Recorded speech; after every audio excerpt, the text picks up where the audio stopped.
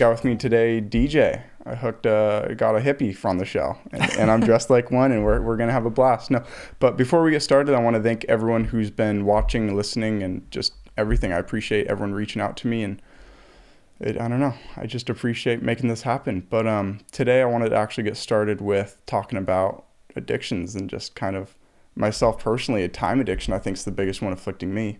I mean, do you ever just get stuck on Reddit for like 3 hours? Not 3 hours, but you know what I mean. Yeah, especially like in the lulls between doing things and performing the tasks we have in our life.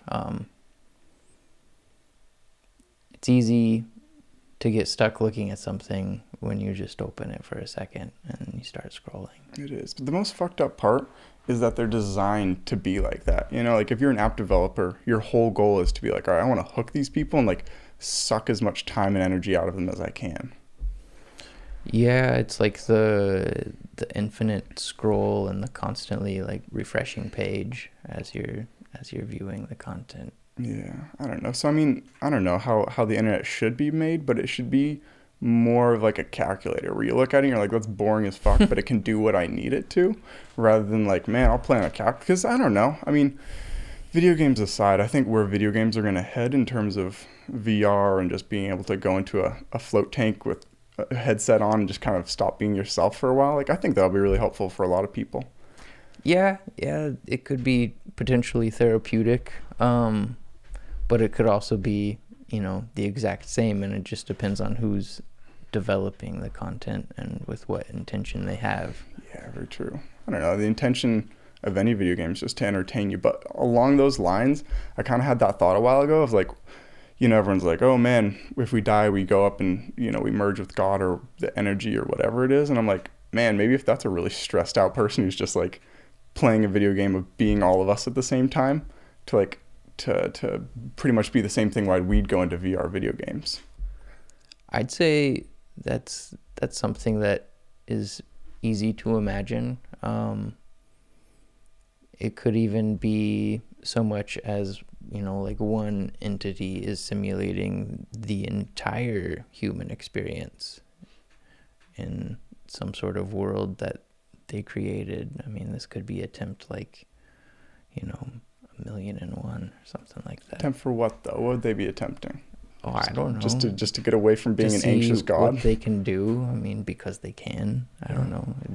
When you open that door and you question that thought, I mean, it's hard to really consider all of the possibilities. It's a little bit beyond our comprehension. Yeah, I don't know. I think, there's the thought that it's like, okay, someone's out there mining creativity in the same way that you'd mine Bitcoin, where you run a system and out of it you'd get like the works of Shakespeare and the works of me. No, I'm kidding. The works, like the great Quentin Tarantino's new movie and stuff. It's like you're mining authentic creations just as like you'd mine Bitcoin. Or I think you could do it as maybe whatever the source energy is just got bored and wanted to like, there's that whole Alan Watts idea of you could do anything in the entire universe. Eventually you'd play a game where you'd win, and it's super easy to cut forward. And then you play a game where you might not win, but then you still win. And then you play one for forget you're playing a game, So we could be in that. I think there's a lot of different options. I don't know. I don't like when people and guests especially are like, who knows? Who am I to say? Because I'm like, I don't know. No one is to say, which is why I think we should. I mean, there's no harm. I'm more of, And you say that because you want my opinion, but my opinion is that, you can spend all of your time imagining like every possible what do you have an opinion outcome. On? What's something that you have a strong opinion on? I have opinions that this is an experience that is also part of what the experience is. I mean, I have no doubts about that. There's lots of evidence to support that idea, but it's hard to say whether it's a game or if it is a game or if it's of any use to anyone. anyone. You are also like, it could be a game that you made, that you designed, and then once you started it, you lose the memory of creating it. Mm-hmm. That'd be probably be my general consensus of it. But okay, if you want to get off more esoteric things, what's something that you have an opinion on? Like if you hear someone bring up like, to use a really easy example, like I'm against gay marriage, like you'd obviously confront that person, you know? Yeah, Do you have absolutely. what are some stances that you have where you're like, you know, I'd actually confront someone and try to change someone's mind on that? I would definitely say there's well, it depends. You ask that question and I immediately feel like it's like sort of designed to be political, but I don't really hold a whole lot of political opinion. I'm pretty centrist in that regard. I was meaning, I mean, someone could come up to you being like, man, marijuana, like, you know, like anything, like literally any topic. People just have like all these preconceptions that have been kind of put into them from propaganda from since they're born. But then if you like learn something, like, you know, you're like, you know what, I kind of want to share that with people. I have lots of them. I think single-use plastic should be entirely outlawed. Yeah. I think that would benefit many different industries, but Do you work at a store that has single-use plastic? oh, absolutely. Are you trying to make an impact there? Because that's a rough place. I'm like, I I love mean, Trader Joe's and stuff, but there are alternatives. You know, I always tell people, if people ask me where bags are, I always show them the paper bags, nice. because at least those are recyclable. And then we have reusable bags as well. You know, they're like the mesh kind. And then there's also a plastic type of reusable bag, which I would say is a less appealing alternative than something The ones recyclable. that like fold up into themselves, but then you always forget those. No, not that kind. It's like designed to store your food, like keeping it the most fresh or something like that. By Okay. it absorbs some of the ethylene gas that Yeah. the produce offputs. Yeah, the more I've been thinking about it, the more it doesn't even make sense in terms of you see how many plastic bags are at one store being used every day. Right. And then you're like, holy cow, how are there millions and millions of stores out there? Yeah. You know? Yeah, and I think as a part of that issue, you know, I'm talking about like stopping it now, but I also believe that we should investigate more into some of like the microbiological possibilities for eradicating some of that waste. Do you think that's a possibility? Oh, absolutely. There's already several strains of fungus that will fully metabolize various types of hydrocarbons. Like oyster mushrooms will break down lots of different industrial chemicals that are pretty complex, like I don't know, structures, I guess, into something. They metabolize it in a way where all of the individual like compounds that were in these materials are processed into something that is completely unrecognizable and edible. That'd be pretty cool. So it's like, so then it probably comes down to a scale and a money problem. I would say I don't think that's the case. I would say it's just not really accepted. Like, it's probably looked down upon despite, you know, evidence of its success. That's crazy. I don't believe that. It probably costs a lot. It must cost a lot of money. Otherwise, wouldn't these... I mean, there's tons of groups trying to push for things like that, you know? Yeah, I think it's just that there's companies making money off of things, and they're fighting to keep it the way that it is because they benefit from it. That's a rough place to be. I don't know. The more, so I've started kind of writing a book just to get my thoughts on paper, because I'm like, I don't know, unless someone challenges your thoughts and you challenge your own or something, like you kind of go down a pathway. It's such a malleable thing that you don't really like, have it down. So I'm like, one of the things that I completely lost my train of thought.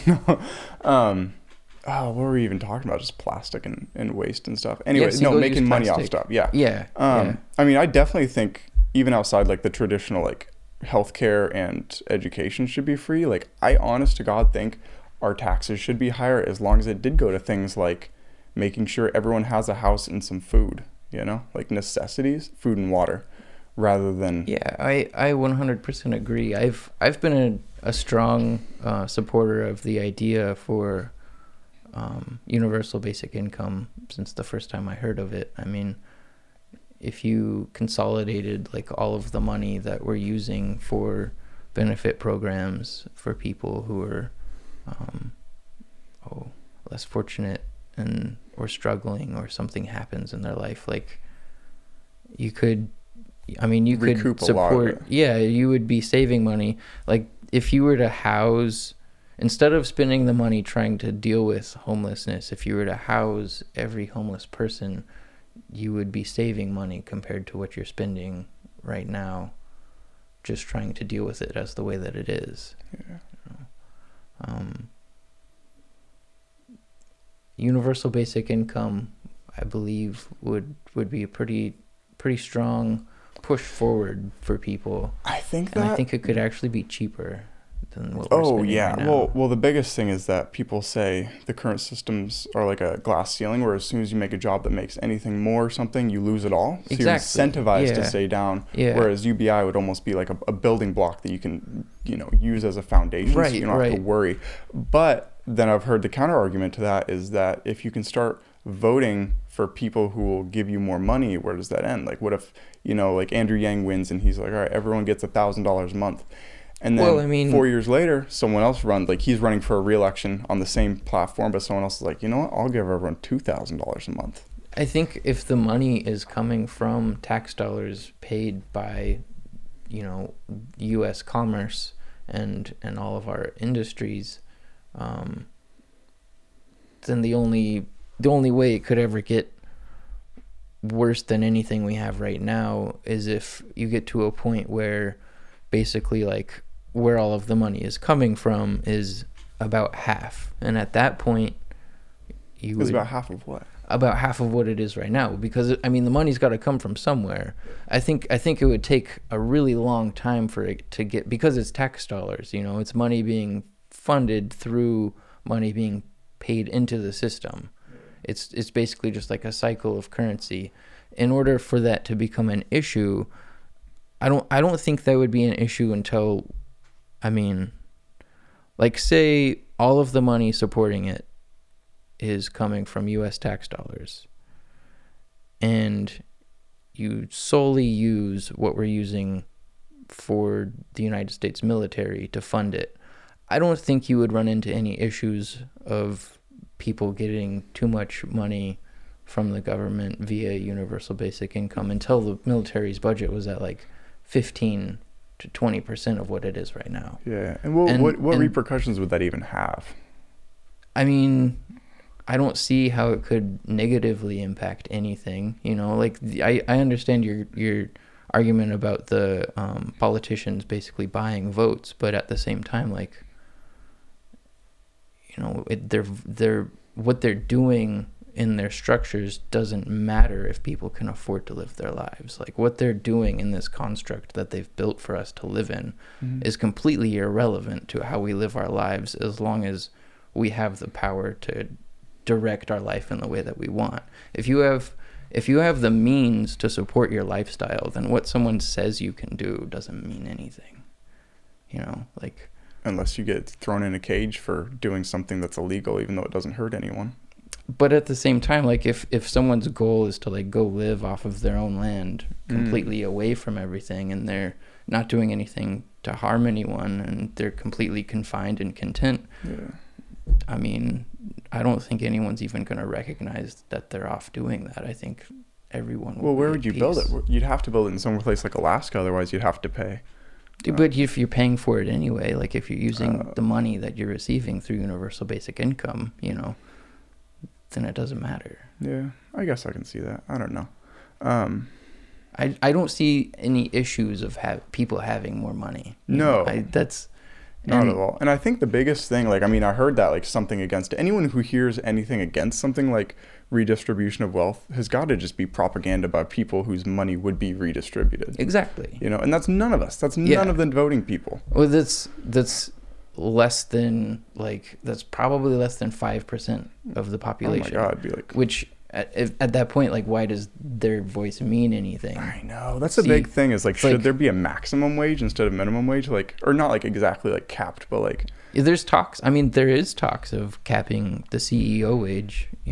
Nationally, it's like if you're a CEO of a company, you could only potentially make X number of dollars, and I'm sure there would be some state level. But here's the thing that comes out of that is I think that's a good thing for the majority of wealthy people who just accrue it and keep it. But then people like Elon Musk and people who are genuinely pushing humanity toward the goal of progressing technology, I'm like, you know what? I want him to make more. Like, I want some people to have more money, or like, Yeah. you know. But how do you know that's not, like, how do you know that's Elon Musk's goal? I mean, his goal is to die on Mars. Yeah. That's like, he doesn't give a fuck about Earth. I know, that's a weird thing, but it brings it to the goal of like, what is humanity? And I think it's something along the lines of progressing technology. Oh, yeah, it would definitely progress technology and what we understand about putting ourselves on another planet, for sure. And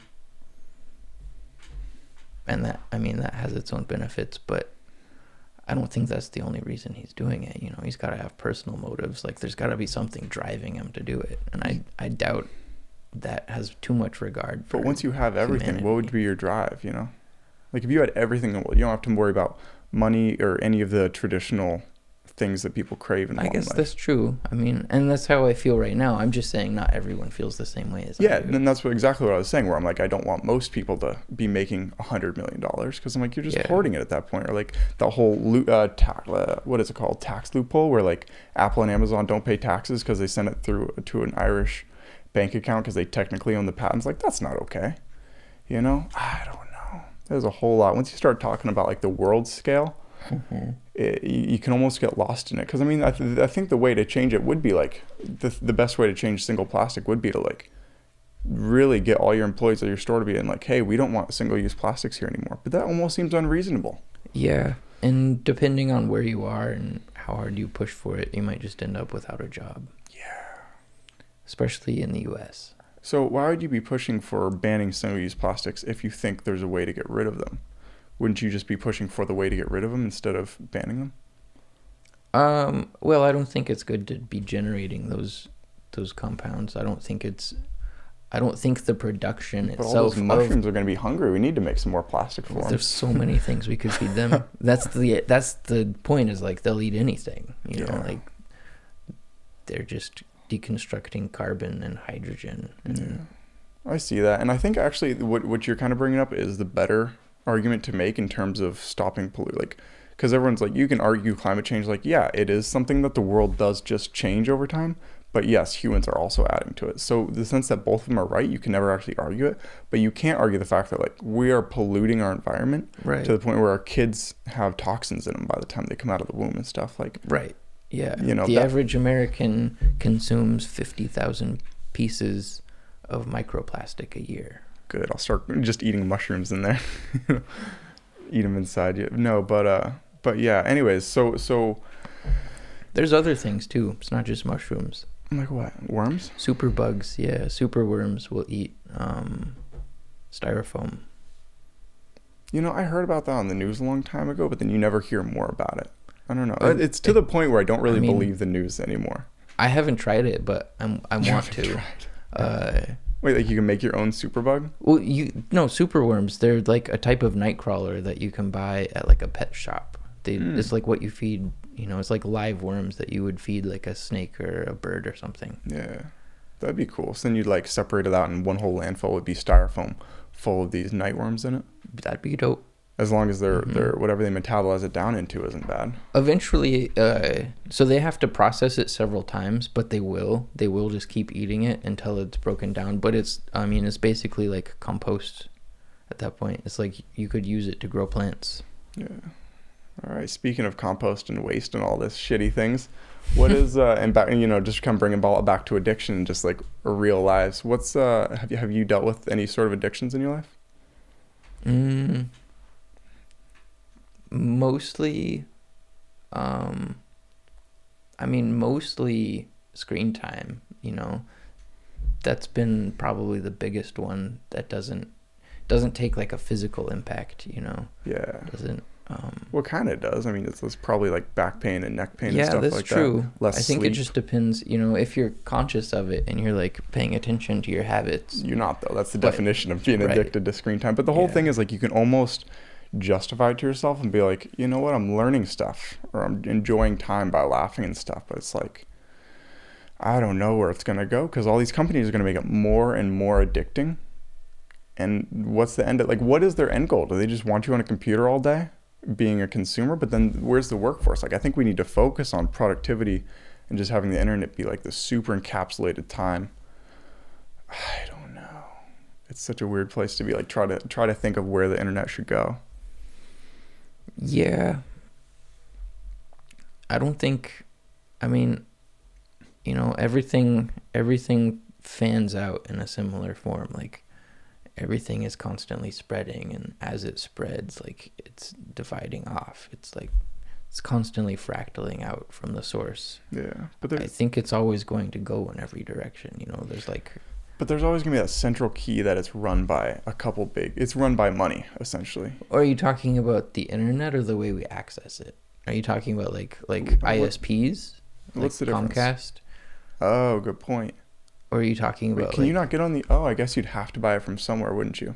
Yeah, exactly. Something I've never even considered. There's been several projects. There's one called, well, I don't know what the name of it actually, but it's basically like each person's like device, like say their PC or their laptop or their smartphone, is a hub, and it's also like, so it's like putting it out, but it's also receiving it, and anyone nearby can, like, who's part of it, can access it. And the idea is that it's like individual devices rather than like large like server farms. Okay. And stuff like that. So like right now, basically like the way Google has data is that they put data on these giant things that hold their memory, in a server farm basically, and they just like have it there saved, and then that way when you search for something, they're just like, okay, we can find it like instantly. It brings up a good point of people always argue like the loss of privacy and stuff, that we're being tracked, but and on one side I totally understand, like we're being tracked so they can make money so that they can pay for those server farms. But also to add to that, and I'm not just some corporate shill, but to add to that, I'd rather get commercials for things that I'd actually buy, like more plants and shit, rather than a new car. Like I think the biggest reason people don't like advertisement is because it's seen as a waste of time. Like, hey, I don't eat fast food. Why are you trying to sell me Burger King for the 10th time this month? Mm-hmm. Like, get the message, And I almost think the more that us and our habits are tracked, the less time will be wasted. Because, like, if a new microphone comes out that's, like, 10 times better than this, I would like to be advertised it, Like, I think that should be the goal of advertisement. Yeah. To the point where I think instead of them tracking you, you should almost, like, Google should have a system where you can go in and you can be like, I'm interested in microphones, plants, good tables, or a new bed, like, everything you're kind of in the market for. And then instead of them, like, giving the money to the ad companies that kind of like track it and stuff, they just send some of the money back to you or something. Or you can just, do it without getting tracked. I don't know. It all comes down to transparency, and the laws just can't keep up with it. Yeah. Well, and I think part of it is the laws are a part of it. Yeah. I mean, the government wants access to that data. And that's a weird place to be. Do you mind being tracked? What is your thought on the loss of privacy? I think it would be more beneficial not to be if nobody was, but I think being tracked now and keeping my phone at least like in the general location of where I am is less, like it sticks out less than if I was trying to avoid it. I mean tracked like your online footprints. Like, so something that happened the other day, I'm like, my concept of why the Jewish people have been persecuted throughout time is because they killed Jesus, and then all Christians and people don't like them because they killed Jesus. And someone's like, that's not true. And then I'm like, maybe I'll look up, like why do people hate Jews? And I'm like, what, I'll get put on a list. And that's a kind of weird idea that like you can. Well, but it's not. You have the idea of a list, or the idea of like an individual list is sort of misleading. As far as things like that go, like the Homeland Security and like the FBI and all of these governing bodies, there's basically just one list. And it's basically just like a list of every American citizen. Pause. That's so weird. This shut off. Huh. Oh, it's because I didn't turn the thing on. We're gonna keep it going. Okay. Just gonna do this super quick. That's so funky. I forgot to turn the fan on. All right. I don't even know what camera I'll use for this time, but we're back in action. You're looking beautiful. All right, that never happened. Anyways, okay, where were we at? So we're talking about like being on a list. Yeah. There isn't really like separate, multiple different lists. There's pretty much just one, and when you're being tracked, they're probably using similar, if not identical, algorithms to calculate how much of a priority you should be for them to be paying attention to you. Maybe not the big list, but say if you looked up something like that, like you look up, why are the Jews persecuted? Why do people hate Jews? And then a week later, you accidentally hit someone with your car and they happen to be Jewish. Could they look through your Google search history and ignore all that awful, nasty stuff and then find that and be like, whoa, this is a hate crime? I think regardless of that, they would probably be able to know if it was an accident or not. And they would probably, it would depend on what the circumstances were. Like if it was an accident, like, without any question, and it just sort of happened, then they would probably have no reason, because you can see the way that things took place, especially like, at like say an intersection with a crosswalk. Like there's going to be a camera around pretty much no matter what.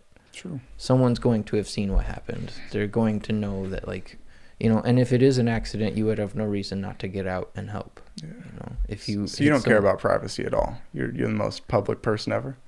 No, I'm just saying, like, there are different places. It's sort of like how you can take pictures when you're in a public place. There are certain places where you can have an expectation of privacy. I mean, that's what I'm saying. Like, no, I was totally wrong with that. I'm like, okay. You know what, you're right. But like, I'm just saying that far out thing. Like it could add to your case if something were to come up. Like, or but to go back, you said you're okay with the loss of privacy. It depends.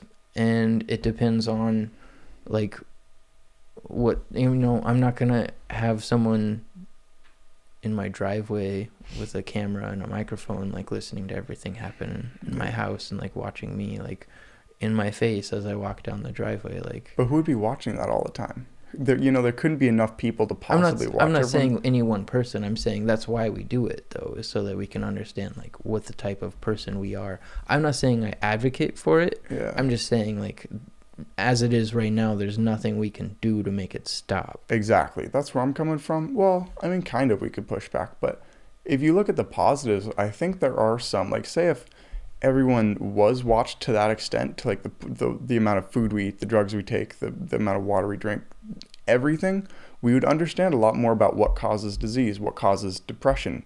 It's like, oh, these people haven't seen another human being in 3 days and now they're not getting out of bed and stuff. Yeah, I think a lot of that is already pretty well understood, though. I think it's just the human mind, human body. Well, not necessarily the human mind exactly, but some of the things that affect our mood and our emotions are pretty well understood. Decently, but not really. I mean, but to take a break from that, do you think your mind and your body are one or two separate systems? I think it's concentric rings more so. I think it's like independent networked systems. I think they both have like their own sort of like primary functions. It's sort of like how your heart has, I forget the number, some crazy number of like nerve endings, and your heart sends out like different sorts of signals regardless of your brain. Like it has its own, it's sort of like a subsystem away from your brain that controls certain things around it and in your body and like your muscles and stuff like that. Yeah. It's really related to how you use That's your strange that your heart would have nerve endings, because you don't feel, like my understanding was that underneath the skin, you pretty much don't have. It might not be nerve endings. It could be like part of a nervous system, though. Oh, okay, yeah. Just the somatosense, the smooth muscle, the one that you don't control, like your digestive system and stuff. I think also neurons and like the things that have independent like synapses. Yeah, all right, I buy it. But overall, like lately, I've been thinking more and more about it. And I'm like, your body is almost like a system that you put in place that facilitates you thinking. And it's kind of like running whatever system it's been on for the past like month. Like if you wake up and drink coffee, you're on the system that as soon as you wake up, you immediately get coffee without thinking about it. And that coffee might not even help you think better at the time. And that's like a way to look at things like depression. Like, yeah, maybe it did help you get past this grieving point in your life or something, but now everyone's running on an old operating system that may have helped.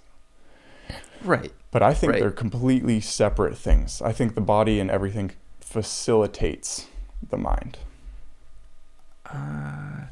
Yes, but you have to use the mind. And I mean, part of your mind, like your mind forms habits from what you do in the same way that your muscle memory forms. It's like, say exercise as a habit. Your muscles will want you to exercise in the same way that like the part of your brain that feels good will want you to exercise. It's like, so I think they are connected in a way. I think there is, it's sort of like how your mood can be affected by what you're eating, but how you're feeling can also affect what you choose to eat. It's not. Do you think I think what you want, like your gut microbiome controls what you think. Like it's a system that facilitates your mind. Like if you've been eating like soda every day for a week, the gut bacteria in you is something that survives on soda. So you eat a full meal and then you're still hungry for sugar because your body is facilitating your mind, I think it's a complex system though. I don't think it's any one thing. There might be dominant species of, the various flora and fauna. It might be different types of yeast. I'm just playing devil's advocate. Oh yeah, the whole time. No. I agree with you. I agree with you. I think it's more fluid than that. I believe it does happen, but I'm not saying it's like binary in any way. Yeah. I don't know. Have you so back to addictions, I guess, because that kind of does, like, it's similar to muscle memory, like that it does happen when as soon as like something bad happens, it's an immediate trigger to like, okay, now, like wake up, drink coffee, or getting, like someone cuts you off in traffic, get angry. Yeah. And so I think, I don't know, it's hard to, like, I could see possibly them being on the same system, or like them interacting with each other, but I think more or less your body, I can't even think of a good analogy of how to run it. Like, it's like I don't know, man. It's a lot. I'm going to be thinking of a metaphor for this. I'm going to randomly cut back to it in like a half hour from now. Okay. I'll be ready. But yeah, I don't know. That's been my biggest thing lately is like your body kind of has a mind of its own. Have you ever had like a body, like a tweak or something, or like your neck hurts and you're like, all right, I'm going to stop fucking with it. And then 2 seconds later, you're fucking with it again, like popping it and stuff. Mm-hmm. Like, yeah, totally. So that's kind of proof that your mind can't really tell your body what to do. Your body's like telling you, fucking with you. Depends though, because there's ways you can learn how to respond to those signals, and there's things you can do to adapt to those things. As part of meditation is. Do you meditate? I have. It's been a while. And then that being said, you say that as if in order to meditate you need to sit somewhere quietly and close your eyes and clear your thoughts. I like to participate in like active meditation, like throughout meditating. Yeah, while I'm doing things. That's just being mindful, right? I think it depends on how deep into the state you can get and like how much you really need to focus on what you're doing. Yeah, I'm there with you. One thing I actually want to do is I want to just try to meditate for an entire day, like without eating or anything. I might have to drink water, but just like going and just like sitting for an entire day, because that'd be a hard thing to do. Yeah. I don't enjoy sitting. Yeah, I'd rather do it like a walking meditation. I don't know. I could do it if there was like, just like a big open space where I can like sit in like warm water or sit in cool water, like lay in grass. You'd be wet. You would be wet as fuck after 18 hours. No, I'm not saying like stay there. I'm saying like, just move throughout this space with different relaxing places, like sand to lay on, like a rock garden. Okay, but no stimuli, like no phone or music or talking. Yeah. Okay. Yeah, not even stopping. Like you said, you wouldn't even need to eat. It would be nice to do that from like before the sun goes up, like be out there waiting for the sun, and then like be out there, like working in like, a rock garden, a sand garden, like as the sun's setting. That sounds like. When you did meditate, what was you don't really have goals in meditations, but did it do anything for you? Or living in It's definitely helped me. The first time I meditated was actually in a class I took when I was a junior in high school. it was part of, so it was like this term I was taking a yoga slash weightlifting class, and then I was taking a Japanese slash meditation class. I'm sorry. I'm thinking with my hands. Yeah. And it was really nice. The Japanese and the meditation class was pretty cool. It was like alternating, 1 week it would be 3 days of one thing and 2 days of the other, and then alternate. It took me a while to be able to do it. I was 16 years old and I didn't really have my head set on that at that point. And had you taken psychedelics at that time? I had, yeah. And I'm sure there were things I did before then that would probably be related to meditating. But yeah, by that point in my life, I had taken, mostly just eaten mushrooms and tried acid a couple times. Yeah. And so where was your head at? At what point did you switch over to living in a more meditative state, like mindful meditative? Around that same time period, shortly before I took that class, I read the book Siddhartha, and as soon as I finished it, I started reading it again. It was good. And then I was reading another book called Psycho-Cybernetics. It was from like the 40s or 50s or something like that, and it was about basically like manifesting your reality through conscious thought and intention, and that was pretty nice. Yeah, it's always a funky thing for people to say, like manifesting and energy and stuff like that, but if you do like qigong or energy work or something like that, like you can't deny that you don't feel it, Right. I don't know, do you think you can manifest? Oh, to an extent, Yeah, like I can't tangibly interact with anything physical. No, but like, do you think you can manifest you'll be in 10 years? You can, but I think it's a lot slower than that because it's not a tangible thing you do with your physical body. Yeah. It takes consistent like mindfulness and consciousness, and you have to maintain your goals and your ambitions. You can't change your mind as much as we like to do as people because new things happen. Yeah, I don't know. Going back to meditation for a quick second, I think the coolest thing that I've recently, because I kind of read about, not like whole books and into it and stuff, but I'm really conflicted on if it's true or not, but there's something called leaving the body. It's like Maha, I don't know, whatever the term for the levels of meditation are, but then it's just Maha before that. And it's just like monks will just like gather people around them and be like, all right, I'm going to be done. And then they just meditate and die. Mm-hmm. And then, but part of it's like people are like, well, if you're meditating for 80% of your day, every day, of course you're going to die meditating, like statistically. And I'm like, right. That brings up a good point too. Well, also, if you're meditating that much, you can probably feel yourself aging pretty well. Like you're probably pretty aware of what's happening in your body, and you would also probably know like. Isn't your goal to not be aware of your body, like to just, No, I don't know. I think it depends. Nikki and I have had this conversation, and I usually have your perspective on it, but playing devil's advocate. I think part of it is recognizing how you feel in your body and learning how to respond to it without fear or, whatever sort of negative reaction you would like to have. Yeah. So going off that, do you think pain has a purpose, specifically chronic pain? Yeah, I think it depends on what causes the chronic pain. Because I think if it's from an injury, then your pain might be there to remind you that you fucked up sometime. You fucked up. Do you have any chronic pains from from randomness though, not from like exact events, but that have just kind of accrued over your life? Oh, I mean, like long-term things that build up over time, yeah. But then I can't also deny that they didn't come from things I did when I was younger either. I've been pretty hard on my body, and I've used it. I'm still using it. Going back, would you have not done those things? Or are you happy you did them? I love who I am as a person.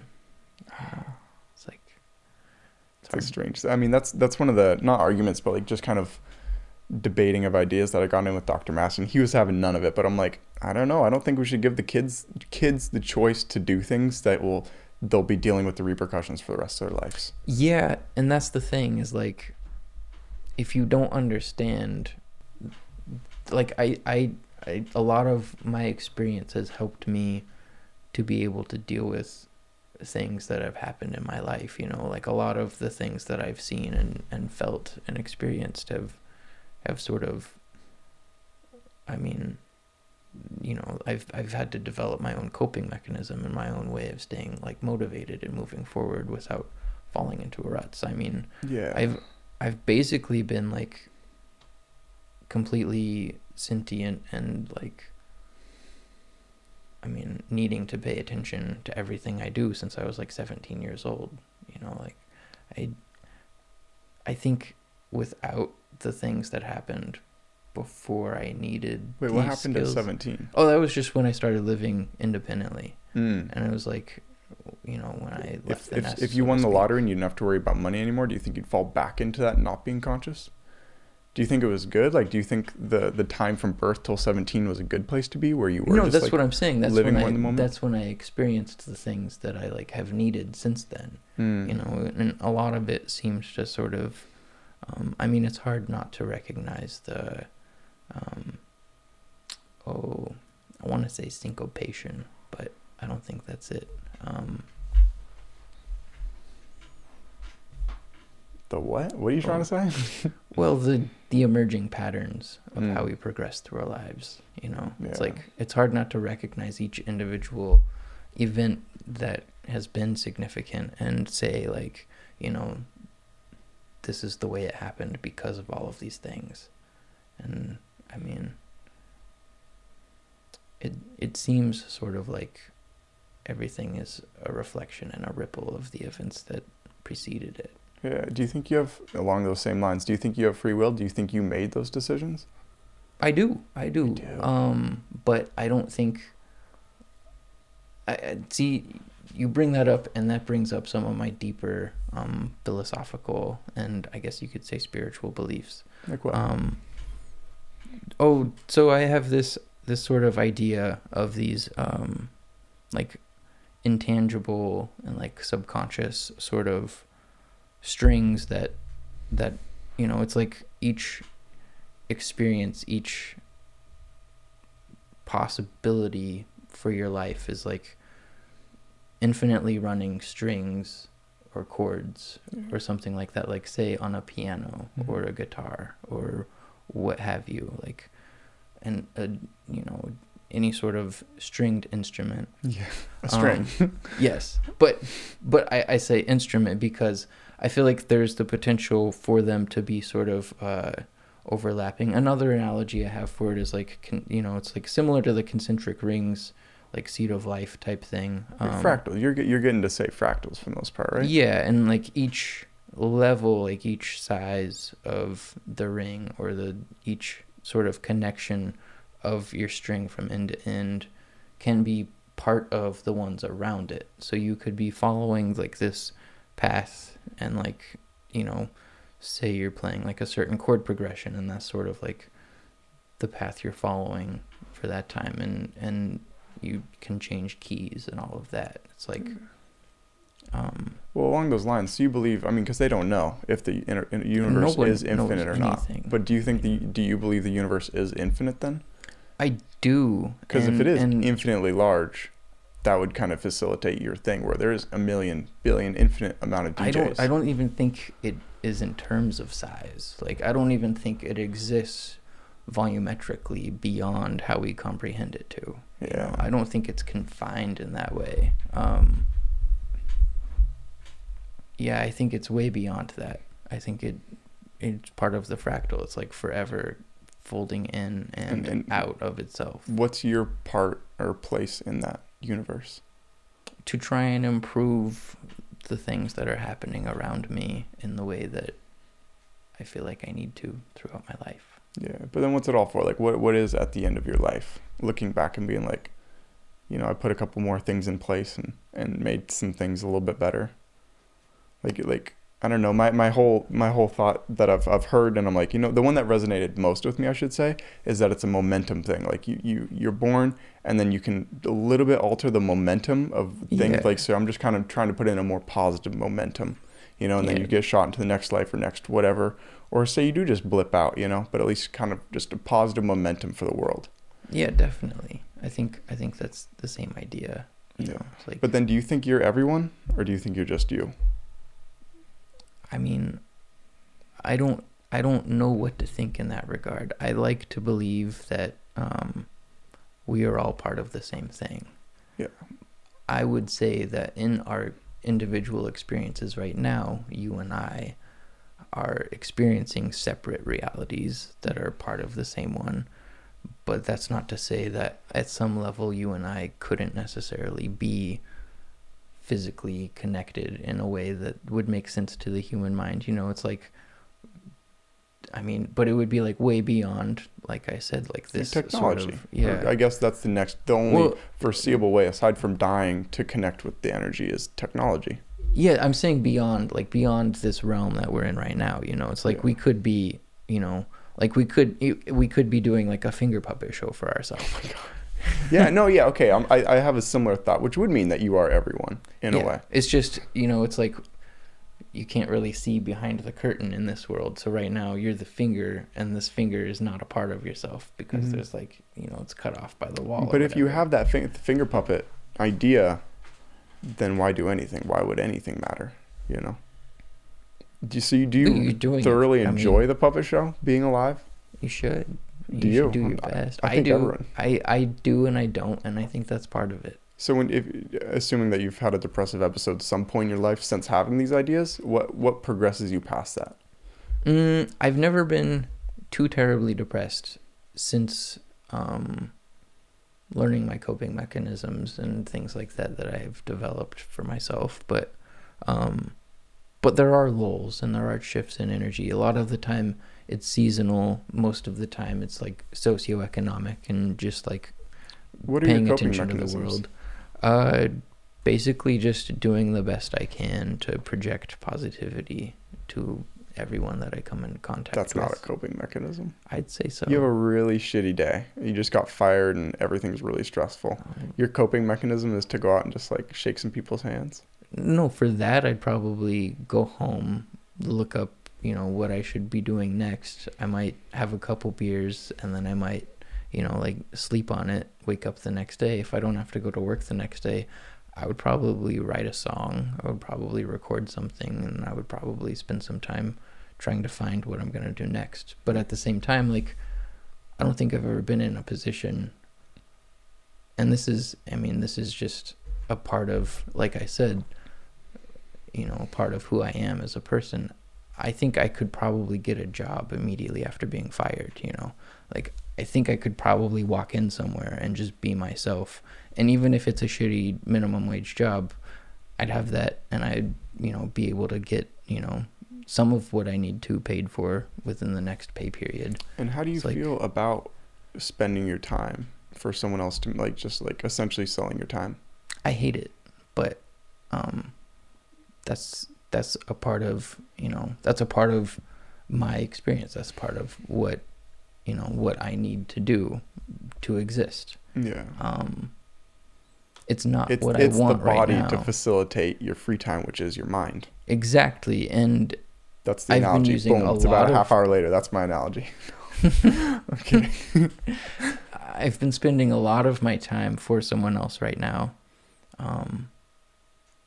But I've also been making sure to do the things that I need to take care of myself. Like I said, like doing the exciting things with the musicians and the people that I make sound with. And what makes you like music so much? It feels right. Like when I play the guitar and I sing words that make sense to me, it feels good. And that music is a part of my coping mechanism. I mean, there's been several points in my life where I was writing music for no one else but myself, so that I could play it and listen to it when I'm struggling and when I'm having anxiety, and like remind myself that everything is going to be okay. Is it though? Yeah. I think so. I don't know, but I think the main reason that we as humans are pushing technology forward is that we fear things aren't going to be okay, or like a fear of death. So we're trying to come up with an alternative. I think no matter what, if it gets to a point, if it gets to a point, if it gets to a boiling point, if it gets to a point where we recognize that in order to move forward, we need to take immediate action, like something is like critical, like there's a tipping point for everything. If it gets to a point where in order for life on Earth to persist, not life, it'll just be humans. Like, I'm life saying, will but exist, I'm saying like in a sustainable way for it to be right now. I mean, you can say, like I'm saying like the entire world is one ecosystem. If certain parts of it degrade, most of life on Earth would perish. It might even get to a point where it's like basically just insects and low level like single celled organisms, which has happened like tons before. It's exactly. Not the end of the universe. Yeah. But I'm saying we would know before it was even close to getting to the point of no return for that to take place. Well, isn't that what's happening right now with everyone freaking out about climate change? I think there are certain people who know for a fact how much time we have, and I think there are basically like they wouldn't keep that a secret because this is their world too. Yeah, but they're older. They're going to die. They don't fucking care. If they don't have kids, then they really don't fucking care. But not all of them are older, and not all of them, there's like, there are several individuals who, if they just shot their wad, they could fix a lot of things. Do you think it's fear-mongering then? Or like, what would be the point of making people fearful of climate change? Specifically young people. I think people like Bill Gates and in similar stances financially, who are trying to do beneficial things, I think they are trying to find the best means to make these changes because they're using their money to combat the things that we're doing. They're just not throwing all of their resources at one idea because they haven't found the best one yet. And if it came down to it, I'm sure they've already seen and heard ideas from multiple engineers across the world that could be good enough to move us forward incrementally if we needed to. It's just nothing is perfect. Nothing is like completely efficient quite yet. Yeah. One thing that I've kind of had is like if we do curb it so well, or like what would happen if we like threw a bunch of algae blooms all in the ocean and say if it didn't kill all the fish or something, but it sucked all the carbon out so much so that it tipped it the other way and we were heading toward an ice age. That would almost be scarier. Well, that's part of the idea. There's lots of ideas for removing carbon from the atmosphere, but that's not the only issue we need to address. Yeah. I mean, there's certain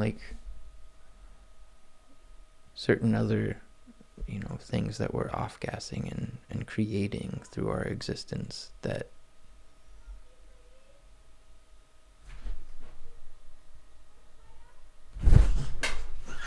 you can see that? Yeah.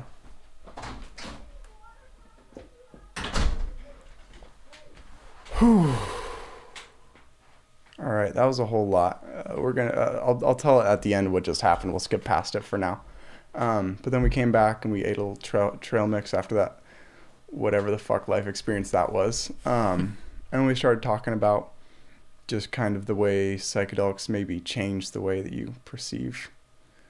Just, I don't know, almost synchronicity. Like you don't talk to a person for a long time and they text you out of the blue. Mm-hmm. Or you can almost like, you start thinking of Nikki like the second that she calls, Yeah, that was starting to come up in the podcast you had me listen to. They were talking about the idea of how like your dog knows when you're coming home. Yeah, but that's a time thing. Like your dog knows when it's food time if you feed him at the same time every day. Yeah. I don't know. Do you think time exists? Like, what time? That's what we were talking about. It's like, you can never record you can record a video and you can record sound, you can record an image, but you can't record what you're experiencing within yourself and play it back to yourself at a later time. But who would have the time for that? Do you think that someday we'll be able to record emotions or like feels?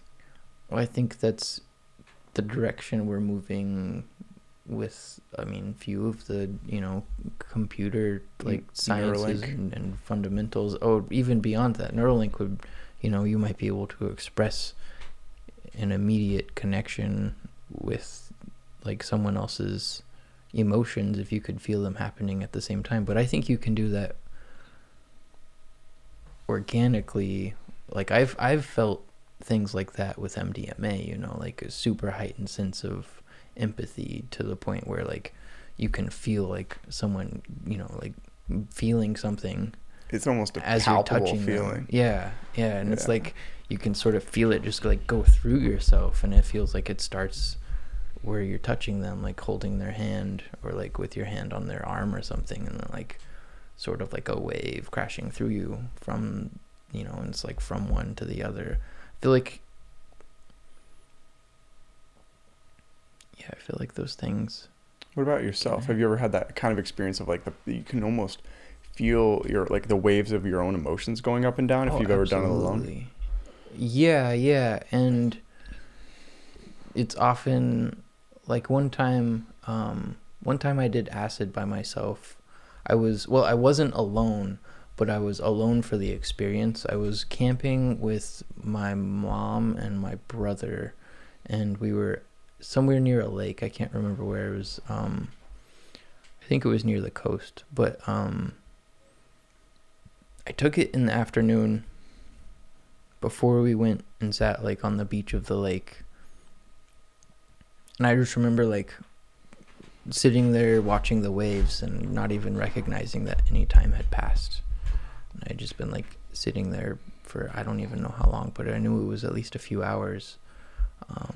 'Cause like we got there sometime in the afternoon, and then it was like the sun was setting. Have you ever gotten to that place when you're almost like about to go to sleep? Like if you have like music on in the background or something, you go into this like your body doesn't exist. It's almost like your mind's just like cradled. Oh, absolutely. That's a good place to be.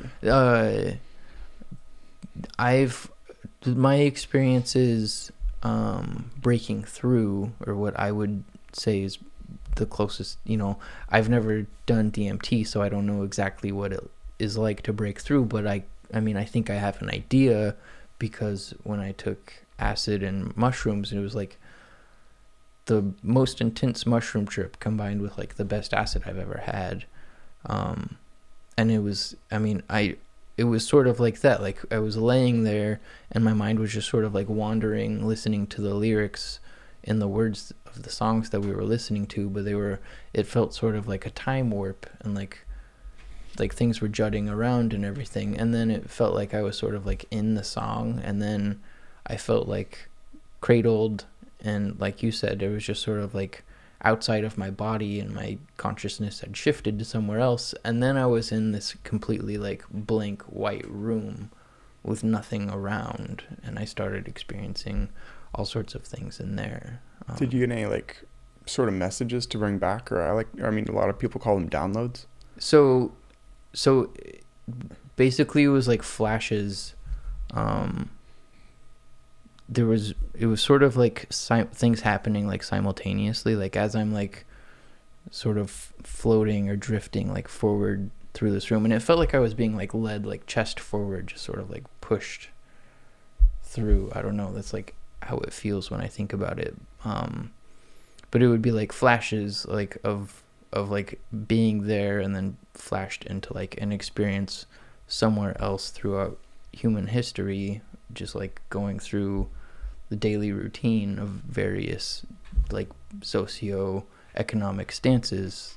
And it would be like back in like the waiting room, and then it would be like, and I was getting closer to something, and there was like this giant fountain, and it was just like flashing in and out of it. Yeah, it was intense. But anyway, the closer I got, something started sort of emerging out of it, and it was like this weird like sort of like humanoid like lion entity type thing, and it was just like staring straight at me.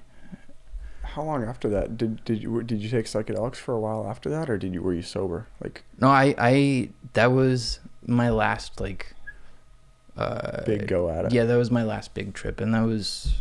Did it put you off of it, or did you just feel like you've got all that there is?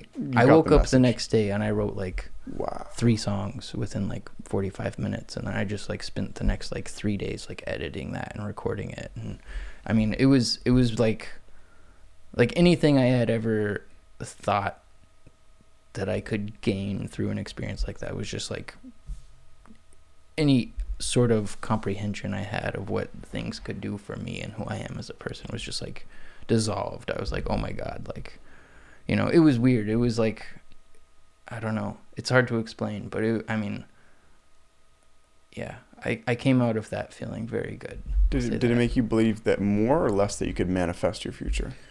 Sort of both. It's like, it sort of showed me that things are sort of bound to a type of cycle. Because in that same experience, like later in the evening, or I guess earlier into the day, like after I came out of that, I was like sort of pulled out of that experience, and like I was back in my physical body, and I was just doing like these weird, like, I don't know, sort of like yoga poses and like holding different positions unconsciously, like not really thinking of it. And that's just like what my body was doing where I was. And you were alone. Mm-hmm. Do you think you could have had that experience if somewhere else were there? Someone else was there, but I was like able to just completely like shut them out. They were in their own world too. And we didn't really talk to each other. Like we both took the acid, and then while we were waiting for that to take effect, every 10 minutes we would eat a piece of an eighth of mushrooms until it was gone. And then basically once we started like feeling it, we went for a walk. And then after about an hour of walking, we came back because things were getting really intense. Yeah. And then we both went our separate ways. The body load of it's something else. It's almost like your blood's changed out for like helium or something. Mm-hmm. It's almost like trying to like come at it. Like, right. You can almost feel that thing like when people say you meditate, how you try to like imagine the barrier between you and the outside world disappears.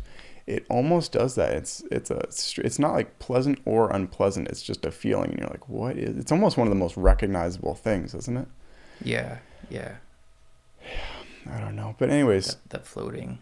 Yeah, which I actually really want to try them. Not to just be like a big Joe Rogan person, but like I'm like I do want to try a float tank at some point. You know? Oh yeah, absolutely. I mean, I've never done like a sensory deprivation tank, but I've like, you know, laid in the bath with the lights off and like just sort of like chilled there as long as I could in warm water.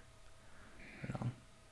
I like it. I think I get to that place the most at night, like almost if I like stay up a little late and I either haven't had anything or I've taken like a nice dose of kratom and I put on like a podcast or some music or something, and you just fall into that like perfect place where you don't know if you're awake or you're asleep almost till morning sometimes. It's not like super restful, but it's it's like a soul healing kind of place to be. Yeah, when I came out of that life changing experience, it felt like I didn't sleep. I mean, I didn't sleep at all that night, like not even a little bit. And I felt more like mentally and emotionally rested the next day, because I was laying there like writing as the sun's coming up, and like the window was like open and I could like see outside, and I was like watching the sunrise, and I was like just like laying there writing. It was basically a poem at that time, but it was like just pages and pages. My feelings about the world, and you know, like what are they if you try to encapsulate? It's funny because I had a very similar thing, and that's why I started asking people. I'm like, what would be your like tips of life? Like, remember I texted you that quite a while ago. I mean, you mean like highlights of the things that I spoke about? Yeah, or like what would you encapsulate your poem as? Like what were the things that you're living for, messages you got? Oh, don't be afraid of what you don't know. Keep moving forward, keep your head up, and know that you're not ever alone, like despite how it might feel sometimes. Yeah, I like that, especially that don't be afraid of things you don't know, because that is one of the biggest things. In the podcast, I think I met with Steve like 3 days ago. I mean, it's not up yet, you couldn't have seen it, but one of the main things I learned right before I started talking to him was, I'm like, most of the decisions we make in our life are fear-based decisions. Like the reason you go get the job that you get is because you're afraid that you won't make rent, or the reason you don't do something in particular is because you're like, well, maybe this person will judge me for that. And it's like, at a certain point, I'm almost in the camp that we don't necessarily have free will. I think like 70 or 80% of our life is dictated by avoiding things that we're afraid of, and the other 20 or 30% is chasing things that bring us pleasure. And I don't know. I think that is the more meditative place to be, is to like kind of almost just be a human being and just watch why. Like if you've ever been addicted to a substance or something, you just watch what your mind thinks when it wants it, you know? You're like, and it's just kind of, it's more interesting to just observe and not be like, I don't know, it can be exhausting to try to force yourself into it. Like you see these motivational people, like I get up at fucking 4 a.m. every morning and I go on a run and stuff like that. And have you ever tried that for like one morning or so? You get up at... I used to, when I was at my, like, my highest physical self, I was waking up at 4 to go work in the garden and like turn over the compost, and then I would go for... Pull that sucker into you. And then I would go for a bike ride for like basically try and do 10 miles as fast as I could, and then get ready for work. And that was when I was like in my best like physical shape, you know. But I would say I wasn't in my best mental shape. I would say it definitely felt good, and I felt good as a person, but it was definitely like some sort of escapism, trying to, you know, ignore something that I'm unhappy about in my life, rather than trying to just do it to benefit myself. If it's not too personal, what were you more or less escaping at that point? Oh, it was just an unhealthy, drawn out relationship. And like you said, you know, it was like making decisions out of fear, not really knowing what to expect. Yeah. And, just sort of going and maintaining the status quo rather than like trying to find something different, trying to get into my own life and feel like what I want in my life matters. Yeah, that's great. Did you meet her? How old were you? When I met the human in particular? Yeah. Oh, like 20, I think. Oh. Were you just like scared to be alone, or just scared to not have a person? No, I think I was just alone for a long time before that. I was single for a while, for a year and a half or so. It's a strange thing because you probably grew more in that time when you were alone.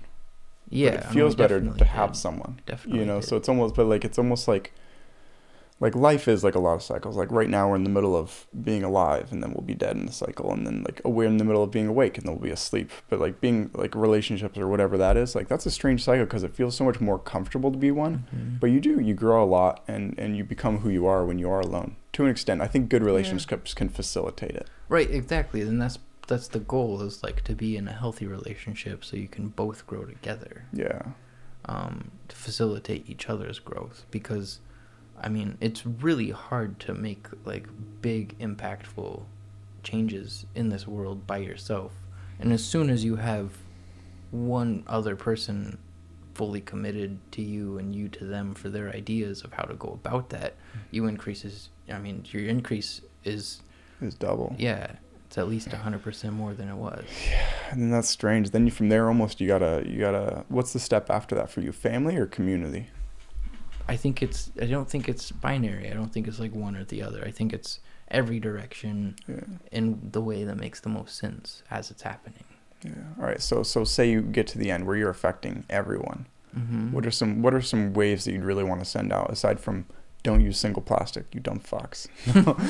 Well, obviously, if I had any say in it, there wouldn't be what is essentially slave labor, you know, like it would be non-existent in the world.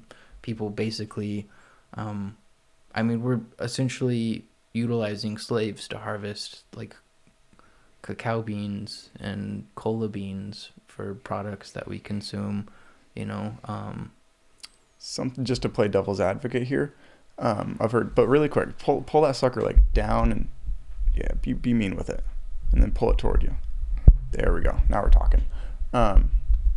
I've heard that like the people aren't necessarily being forced to work there, and like the fact like being paid a couple cents a day, it's something that they choose over not doing it. Right. And that's the mentality that I'm often reminded of. You know, that's like the reality of what's happening. It's like it's the best option in that situation. It's like you know, sweatshops in China making the Nikes. Sure, they're maybe making $1 a day, but that's better than not doing it, otherwise they wouldn't. Yeah. You know, and Because in it's some not cases, slave labor. They're not being forced to. And not that I'm defending it. I'm playing devil's and advocate. in some cases, though, they might be forced into it. Like, then that's bad. like when you're talking about like the cartels that are controlling, you know, because like Dole and like Del Monte, they're basically cartel export brands. Mm-hmm. you Well, to know? take it one step further, what's the difference between what's going on there and having to work? Like for you right now, having to work 2 jobs just to support rent and paying for a car to get to those jobs. Well, I can choose to do a different job. You know, I can choose to do something else. Yeah. And that's sort of the situation I'm in right now. It's like I've established that in order for me to be able to work, like in order for it to make sense mathematically for me to do something different than I am right now, I would need about $17.50 an hour or 32 to 35K a year in order for it to make sense for me to make that commitment away from, you know, what I'm doing right now. Yeah. Part of that is because I work 4 days a week pretty intensely, but then I work 3 days a week doing something that I enjoy with a lot of creative freedom. Oh, cool. So it's like What's the creative freedom job? working at the homebrew shop. Oh, you know, nice. Like Nikki and I are putting in a tempeh sort of incubator that will be able to make like massive amounts of tempeh for dirt cheap. And, you know, every 5 days we could refresh it. And What's tempeh? tempeh, it's like cultured, it's traditionally cultured soybeans, I was reading about it actually. There's also traditionally bunkuk beans. It's What from do you use this Java. for? Like Tempeh, it's food. Oh, It's okay. fermented foods. Yeah. So it's like cultured beans, traditionally soy or bunkuk, but I think that's how you say it. I have no idea. It's from the Java region of the world. But yeah, so So what are you so doing? it's- Like, are you like canning them and sending them off? Like, what? no, we'll be eating it. It'll be like our primary source of protein. Wow. Because it's like insanely bioavailable and efficient and like energy efficient and you know, like as far as a food goes, the things that you can combine in it to make like a complete, you know, like nutritional Yeah. Is substance. it like sauerkraut? I can't even wrap my head around this. It's cultured so beans. it's beans that are cultured with mycelium of a fungus that grows between the beans. It's basically like a Cottage. mushroom cake. Okay. Yeah, Does it taste good? it tastes really good. Really? Bring some Yeah. for me next time. Okay, it basically, when you smell it, basically just smells like really pure, clean air. Like, Really? Yeah. Does it taste like that? It tastes kind of sweet and kind of nutty, but it depends on what you make it out of. It tastes like, you know, the beans you're using to make it, and then like a little bit sweet and like fresh. Does it And hold well? You can steam it and freeze it. Nice. Yeah. That's crazy. What got you on that path? I mean, is it the goal for you and your partner to be eating, or for like a wider audience? It'd be nice if we could turn people onto it and show them how to make it themselves. And that's a big part of who I am too, is empowering people to create the things for themselves rather than needing to buy a product. Yeah. Because that'll eliminate, you know, a lot of packaging and a lot of waste in transferring materials around, and also the costs of like the markup, you know, for a pre-processed tempeh that you can buy from the store versus buying the beans and maintaining your own culture. Yeah. You know.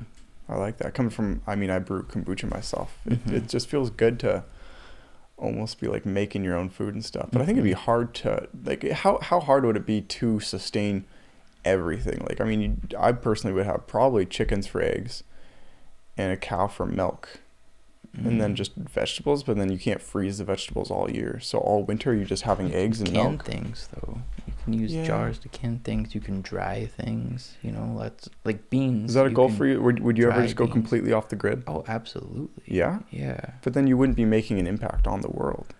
Would you be okay? Like, I wouldn't just I existing? wouldn't shut myself off from the world, but Oh, okay. I would go and live independently of it. Like I would establish my own sort of like place to encourage, you know, similar behaviors. I mean, it's a goal like a of commune. You're it's going to goal open up of a ours. commune. Not necessarily, because I would I wouldn't want to establish other like permanent residents, you know. I would want to maintain like our own personal sanctuary, but I would like to also provide sanctuary for other people in various capacities. That is interesting. To take it back to what we were talking about, so you've had a super productive, life-altering experience on one substance. Have you ever tried any substances that you think hold no value and aren't good, per se? That's such a subjective term, good, but like any substances that are do more bad than good in your life. Well, there's a lot that do. I enjoy drinking beer, but I don't, I've definitely felt like certain dependencies ebb and flow through my experiences with it. I have been in mind states where I felt like it was something that like I needed so I could have the energy to like, maintain my own like calm in a way. But now I have a relationship with it where it's like, I might have a beer and then I'll be like, I'm going to have another beer like in my head. But then like before I'm done even drinking it, I'm like, I don't really know if I want one. Nice. And it's hard because I enjoy a lot of like the complexities and the flavors and understanding like where they come from and why and how it all happens. And also like the completely random and chaotic aspects of it that are unpredictable. But I guess I don't really necessarily enjoy the effects of alcohol anymore, whereas at one point I felt like I needed to feel that. I'm with you. I can't really drink anymore. It just feels like shit. Yeah. Like you feel good for like 20, but I feel the same way about marijuana. I do not like it very much anymore because I've gone through lots of ups and downs with that in my life. I've definitely determined that I enjoy eating it far more than I enjoy smoking it, and for the most part, I pretty much just like indicas. Sativas generally give me pretty bad anxiety, and some hybrids and everything. But that anxiety is such a weird feeling. Do you have like body anxiety? Do you get all tight or just like mental, like running? Sometimes I just like, I don't know, like space out and like get really bad posture and like. Yeah, that's bad. I've heard that people are taking really, really, really high doses of edibles under like therapy situations as almost like a pseudo psychedelic, like an MDMA therapy, but with cannabis. And that's why I like edibles so much. It's, I mean, the way that I've been going about it and consuming edibles, it's definitely beneficial to me, and it's made it a lot more enjoyable, like when I'm at work doing my job, because I'll eat a piece of chocolate most of the time before I go clock in, and then I'll eat another one on like my break or my lunch, and like that gets me through the day. I feel like I'm better at the job I'm doing.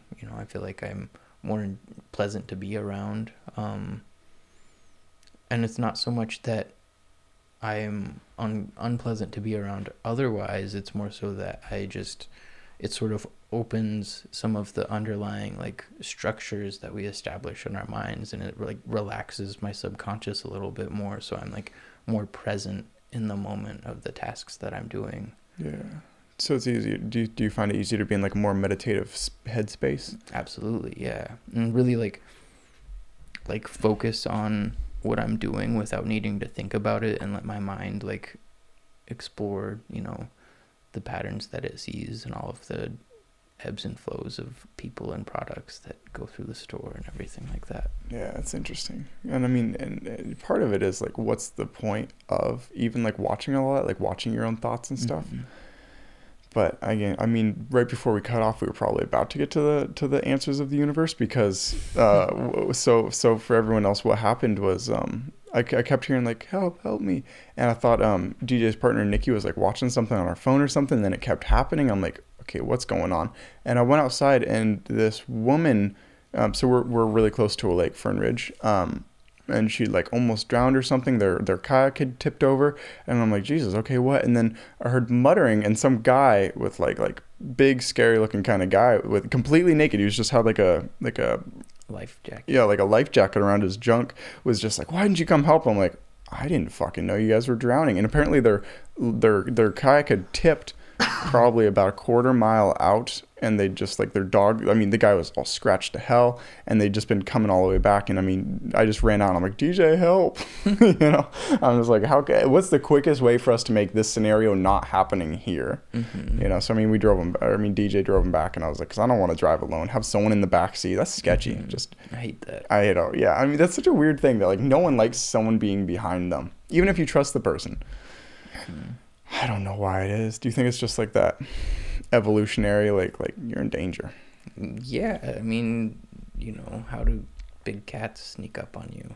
Good point. It's like, how do these things happen? It's not even just big cats; it's dogs too. Yeah, you know, everything. People. Lots of predators. Other monkeys. Try and sneak up from behind you. Yeah, absolutely. Yeah. I don't know. It's funny. So some people will completely. What was even the post? Someone was like, I think relationships are overstated in our society, and I think community is more important.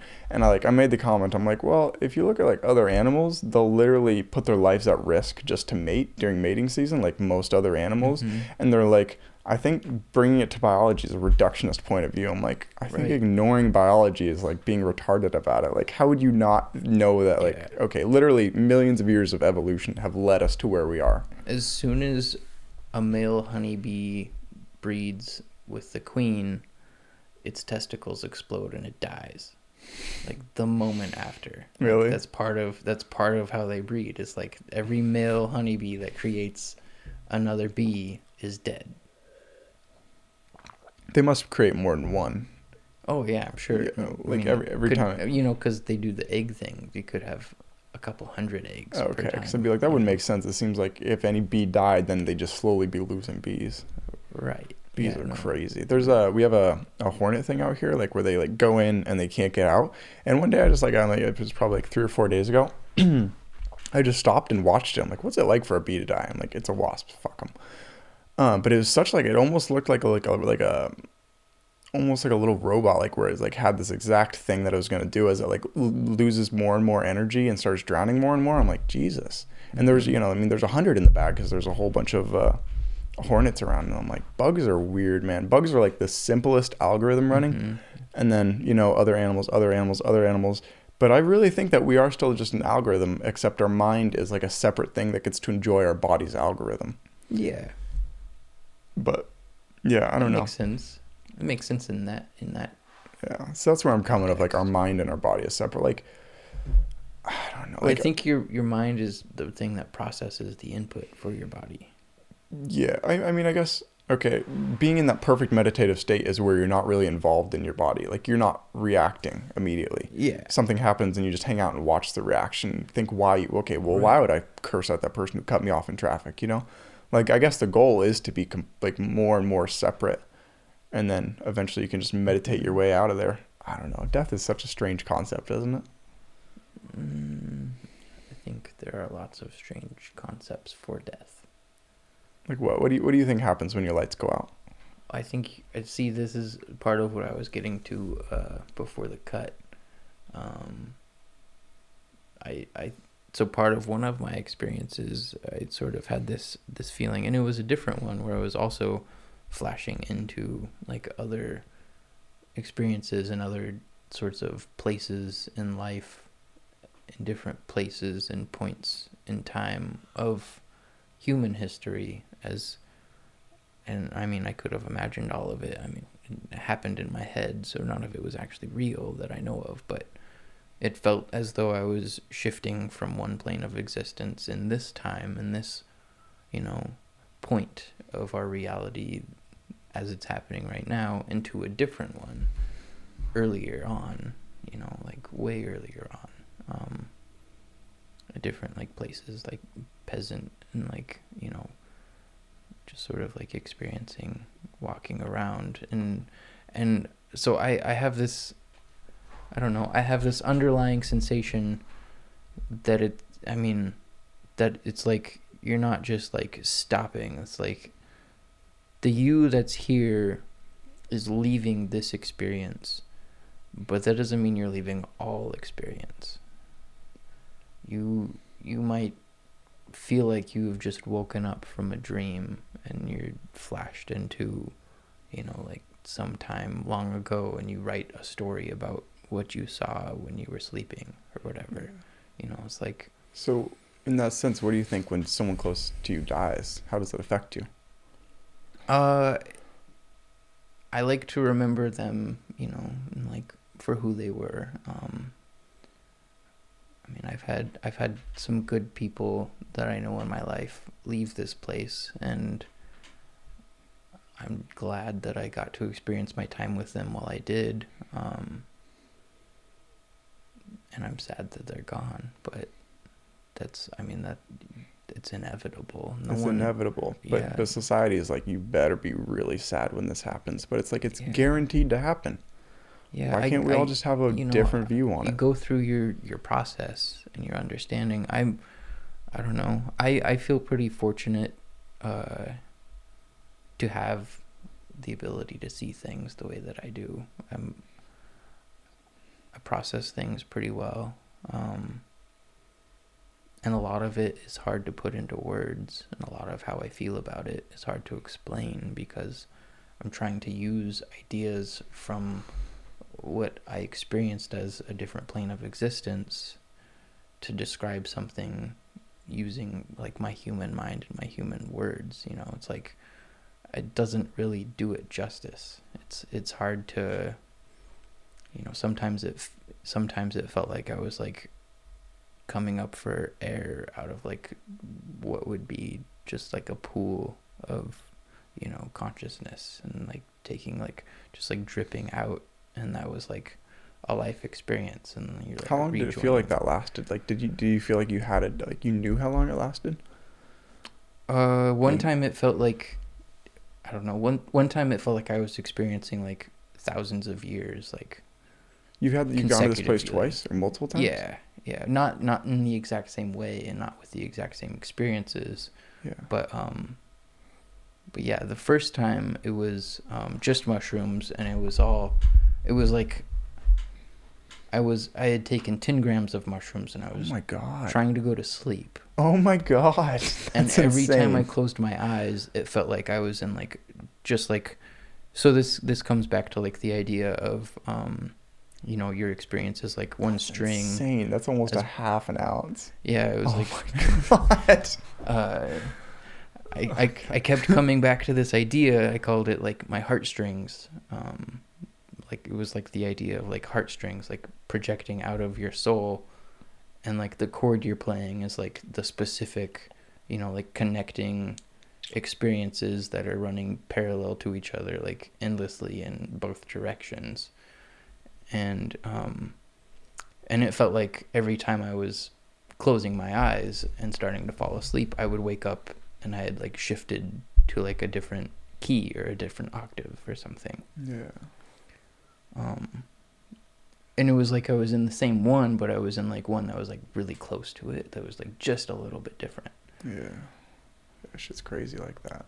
Like, I don't know, like sometimes you do feel like you could almost have flipped over into another version of whatever your life could be. But yeah. Speaking of, what's your take on memories? Just what memories are, the fact that our whole lives, kind of TV and media has shown us like, oh, memories are this like super vivid things where you remember, but really it's like pretty sketchy. Yeah. It's like a quick picture with maybe like a like part of a song if you were listening to that. It is not much. I remember feelings better than I remember anything else, and I can feel similar feelings. What's one of your most vivid memories? There's some memories like every time I talk about the flashing through different life experiences, every single time as I'm explaining it, as I'm talking about how I felt it, as I'm moving through, like replaying that in my mind, every time I think about it, I feel like this like overwhelming sensation, and like my eyes start welling up, and like my voice gets a little shaky, like every time, like it's happening right now, you know, and just thinking about it, you know. And every time I play some of the songs that came out of it, especially when I'm playing them for people who I haven't before, I get a similar feeling. It's like it just feels like everything is like exactly how it's supposed to be, you know. It's like just projecting out as much positivity as I possibly could be in that moment, you know. And like, I don't know, it's hard to explain, but it feels really good. It feels really light and really warm, really positive. It is a strange feeling to be welling up from that. Just like, I'm trying my best. Mm-hmm. You know, I don't know. Have you ever taken them in a place where you weren't maybe in the best headspace, and what did it kind of show you, like a mirror of what you're doing, in not a good way? Not necessarily. Actually, it's kind of interesting you say that. So one time I took acid and I went to a Revolution concert with one of my friends who I've lost recently, and it wasn't necessarily the situation or the headspace I was in that felt uncomfortable or negative, but it was going to the show, going to the concert, being like right in front of the stage, all of the like light show and all of like the imagery being projected from them it felt very disingenuous, and it felt sort of like that the thing you were talking about where they're like, you know, advertising straight to you or whatever. It felt like everyone who was watching that was there, like it was like they were there just for like that, you know, like that experience. It wasn't, I don't know, it felt like it was an image thing. Yeah. It felt like it was like I don't know, it was hard to explain, but it felt pretty ingenuine. Yeah, disingenuous and insincere, and it felt sort of like buy this experience, you know. And there was like a on the stage there was like a VIP lounge area that was like full of people that were all like dancing and screaming and everything, and it all felt, I don't know, I've started using a term Babylonius, because like the imagery all felt sort of like it was being projected at like a certain type of person. And I've seen it in other things too. And it's usually related to circles in various arrangements, usually involving like pyramids and triangulations and overlapping like black and white, and like projecting like, you know, like the all-seeing eye into like the negative space of the light show. So you'll be like projecting your lights outward to create their shape, and then what's in the shadows is like the all-seeing eye with like the pyramid. Wouldn't you do that though? If you had awesome live shows and you could do that, wouldn't you just fuck with people a little bit? Like someone's tripping, like, is that a fucking eye, man? You're like, it totally is. Who is doing it? The light show, the board light show guy. That's his job, just to pick those lights, and he's like, you know what? I'm gonna fucking fuck with all these stoners. But if, I don't know, like with this band in particular, with Revolution, it's like, and again, like, playing the devil's advocate for myself, I don't fault them for going the path that they did. I mean, what the fuck are you gonna do if you make it big? You're gonna keep going. Yep. You're not just gonna stop. Yep. Especially if you are sincere with what you're trying to accomplish. If your goal is to spread your message to as many people as you can, then why would you ever stop what you're doing? Especially like in front of it, you know? Well, a lot of great people did that. Like Yusuf, Cat Stevens did that. Jim Carrey kind of did that. Like a lot of people like completely take breaks. Yeah, but and then maybe re-enter. It's not necessarily because they don't want to keep going. A lot of them do it because they feel alone or they feel depressed, you know? Like a lot of content creators who stop creating content aren't stopping because, you know, they're not getting somewhere with it. A lot of people stop because they feel disconnected from the real world. Like Kendrick Lamar, he took a break for a long time, and he pretty much lost himself to like cocaine and alcohol through that, you know. And he doesn't really confront it directly, but you can see it in sort of like the way that he shifted, like the way that he changed his, I guess, provocative towards, or his prerogative is the word I was looking for, you know, through sound and music. Because he came out of nothing trying to make something of his life, and then as soon as he did, it was all about like partying and drinking and like fuck the police, just like everyone else.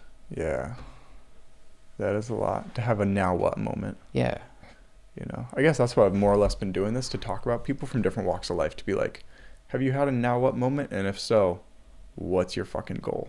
Because it's interesting here, especially because most people's, no one's is like, I just want to succeed on my own. Everyone, like, who I've talked to, I don't just like pick every like random person. Like, I'll talk to anyone. Like, I'm like kind of like, you know, just like a small vetting, and then be like, okay, cool. And then people tend to just be like, I just want to help. I just want to spread the good that I've been given. I'm extremely lucky and fortunate. I almost like not guilty, but like instead of just feeling guilty about it, it's just like, all right, I'm just gonna try my best to repay it. You know, but it's almost like how's that's my whole thing lately. Is like, what takes the least amount of time to make the biggest impact on the most people, for the best, for the better, which is almost like a utilitarian way of looking at it, which a lot of people think is simplified, but I'm almost like, it makes more sense to whatever decision you make should be toward the happiness of the most people.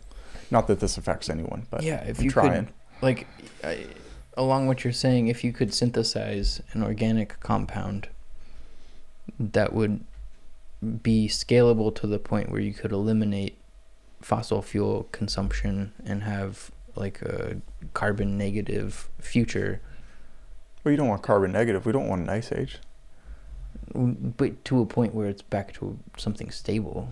We know. need to get rid of some. You think so? Yeah. Elon Musk was talking. He said for a long, like, he thinks we were carbon deprived and now we're getting into a good place of where we should be.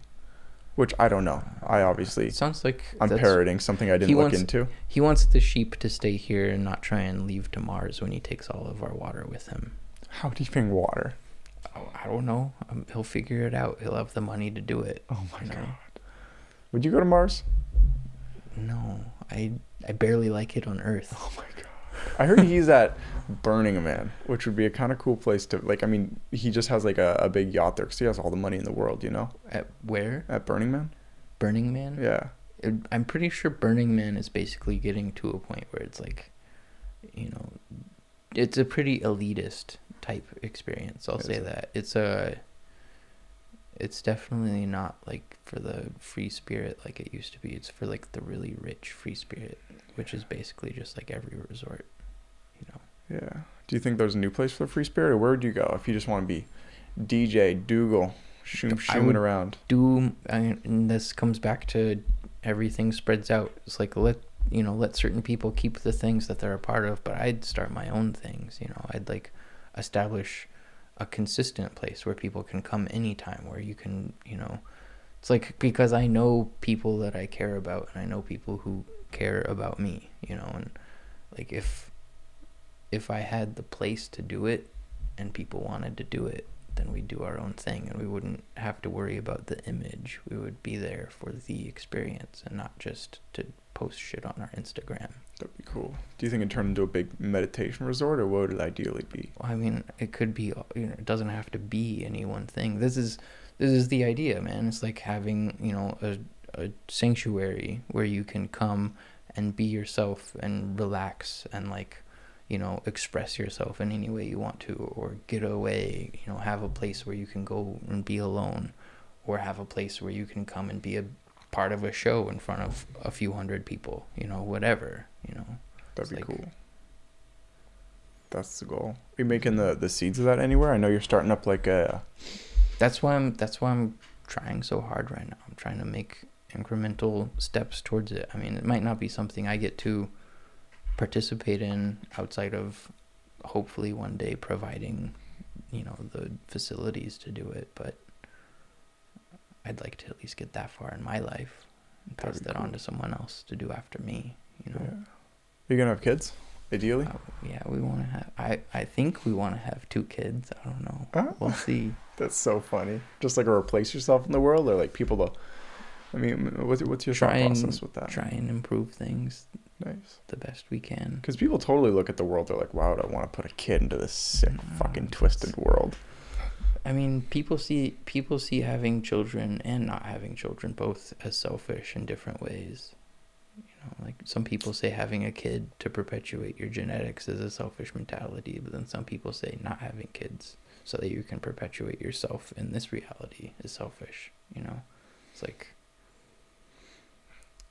I think we're at a point where there's so many people having kids unintentionally, and they're getting lost by the wayside in our society as it is, especially with the access to, like social media and FaceTime and like like not FaceTime the app or whatever, the program, but like FaceTime, like seeing the world face to face with people disconnected. Mm-hmm. That we need as many people as we can who are willing and capable of having children responsibly and, putting them out into the world with as much intention as they can, and not like, I don't know. And it's hard because, like, I wasn't a planned child, you know, like, my parents didn't want to have kids when I was conceived, and here I am, you know, it's like trying to get through it. Yeah. But then there's lots of people who were just born, like, I have a friend who's an attorney now. He didn't want to be an attorney, but he had no idea what the fuck else he was gonna do. He thought he wanted to be an architect, and he hated architecture school. Like, he wanted to be a political scientist, and turns out he hates political science. You know, his dad's an attorney, so now he's an attorney. He doesn't enjoy it, but he's good at it. It's such a weird thing. Like, people just want to be people. They just want to be alive and form relationships.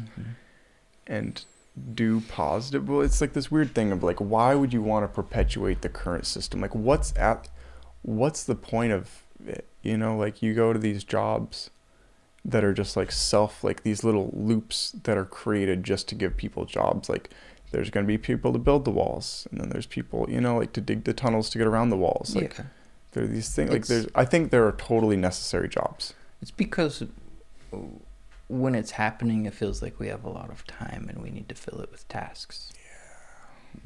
But, I mean, I feel like we just need to balance the scales a little, because some people are addicted to the money side of things, and they've systematically taken advantage of everyone who isn't quite up to speed, or well, to go to even having the option to counter it. If there's a job that you could take that's just taking 2 glasses of water and pouring one into the other and then pouring one into the other, but you get your $35,000 a year, would you stop working your job now to go do that? It depends how much time do I have to put into that? You know, how much time? You could quit any time. No, but I'm saying, like, I'm getting $35,000 a year to do what? Just to take, you can't listen to music or anything, just to take water from one glass, any meaningless task. But for how long? It's like I'm salaried, so what is my time commitment? 40 hours a week. Or 40 hours a week? Or what time commitment would be okay with? Yeah, 40 hours a week. Is my goal to keep all of the water in the cups and not spill any of it? Yeah. I mean, yeah, because if I did that, then I would be able to make a much bigger impact on the world than I can right now. In your free time. Yeah. That's so interesting.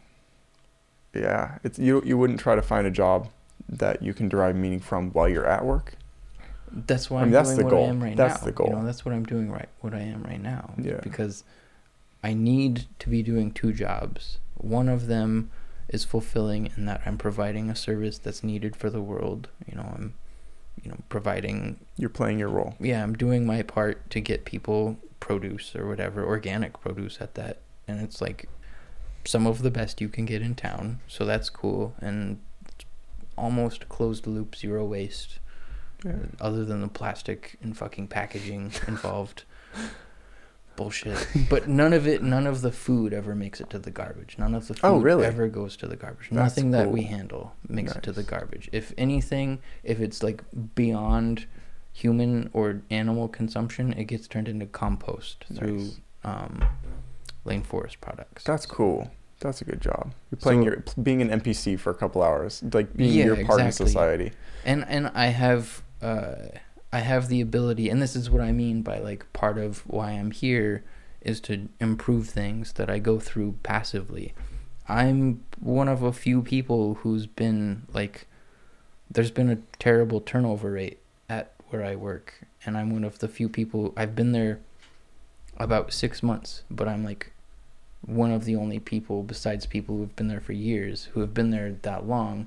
And now it's to a point where they're like, okay, you can do these things. I've already written 2 standard operating procedures for, you know, jobs that we hire people to do.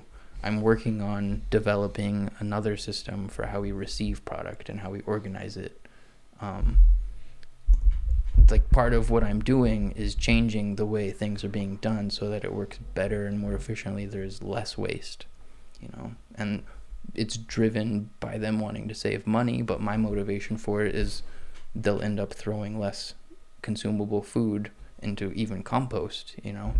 It's like, and I'm getting paid more to do that than I was when I was just stocking the shelf. So that's cool. That's a win-win. One of my biggest things is I think people would be more than happy to play their role, like be an NPC for a couple hours a week. Like, I think people would be happy up to 20 hours a week. I'd be like, yeah, I'm okay doing anything for 20 hours a week. Like, if that's my paying my debt to society to keep the machine that is society turning. But I think the current system is taking advantage of people and working them overtime and barely giving them enough just to stay alive and pay for rent or like that's just here. Yeah. Oh my God. About the U.S. like. But that's, I think, what should be one of the bigger changes that should be made. And if that is something more towards socialism, that change should be made where people's time is valued more than just giving them tasks.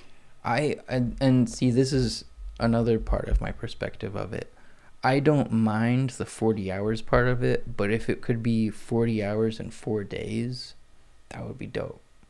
Because, like, if you're getting paid enough that you can make changes and progress in your world that will outwardly positively affect the world around yours, and you're spending, say 10 hours a day with an hour lunch and 2 15-minute breaks, you can start and stop at any points, but they're 10 hours apart. You can pick them. You could even break it up into 2 5-hour chunks in a day, 4 days a week, and then you have 3 days off to do anything you want.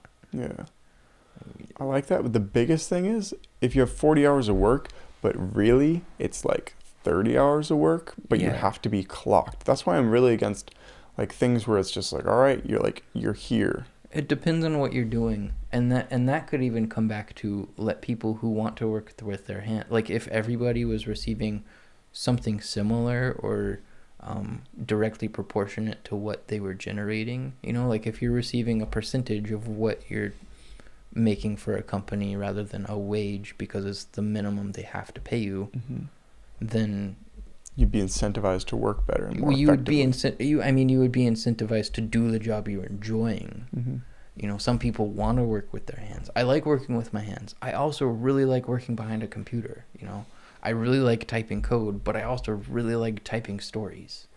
So it's like, and if all of it was directly related to the product you're producing or you're helping generate, then I think everybody would enjoy their life experience more, instead of being like, if there was like a universal hub where you could be like, I'm doing this today, and then you were like the artist for the day or the history teacher for the day, and you're getting a percentage of what that is doing, and it's like calculated, it couldn't be on a day-to-day basis because you have tasks that are like years long. It'd have to be a term basis. It was an exaggerated. It was hyperbolic. But it would be cool. But yeah, I don't know. All these things where like you have to pick your life path years in advance to get the things to get the job, and then by the time you do it, you're already sick of that industry. It's a weird world. All right. Well, I'm getting tired as heck. Yeah. I appreciate you coming here. Oh man. Sorry we had that sketchy ass thing where I don't know. That's almost what needed to happen, I guess. Yeah. Thanks for everyone watching and listening. Hopefully it'll queue up well, even though I had to stop it in the middle. You could clap again. Oh man, clap again. All right. Take care, man. Me too, buddy. You lift me up so I can fall back down again. Light as a feather, we're just two birds of the same old skin. And when my cup is drained, I know you'll call the rain to fill it up the same. Release me from my pain, and if it overflows, down this street we'll roll towards those old crossroads to where it all began. I know you don't mean to feel so afraid of your guilt and shame. I hope they dissipate. Take time, go slow. We will find our pace when we find our place amidst this endless space. we are on our way towards the better days.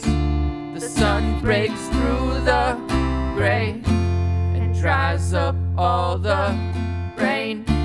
And here we are again. Here's our cup, my friend. The cycle never ends. We will never quit. Look into my eyes. Can you see the light?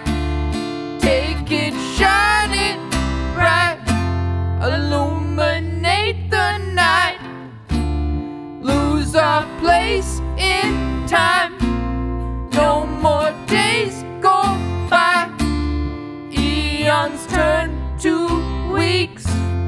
In the air she speaks.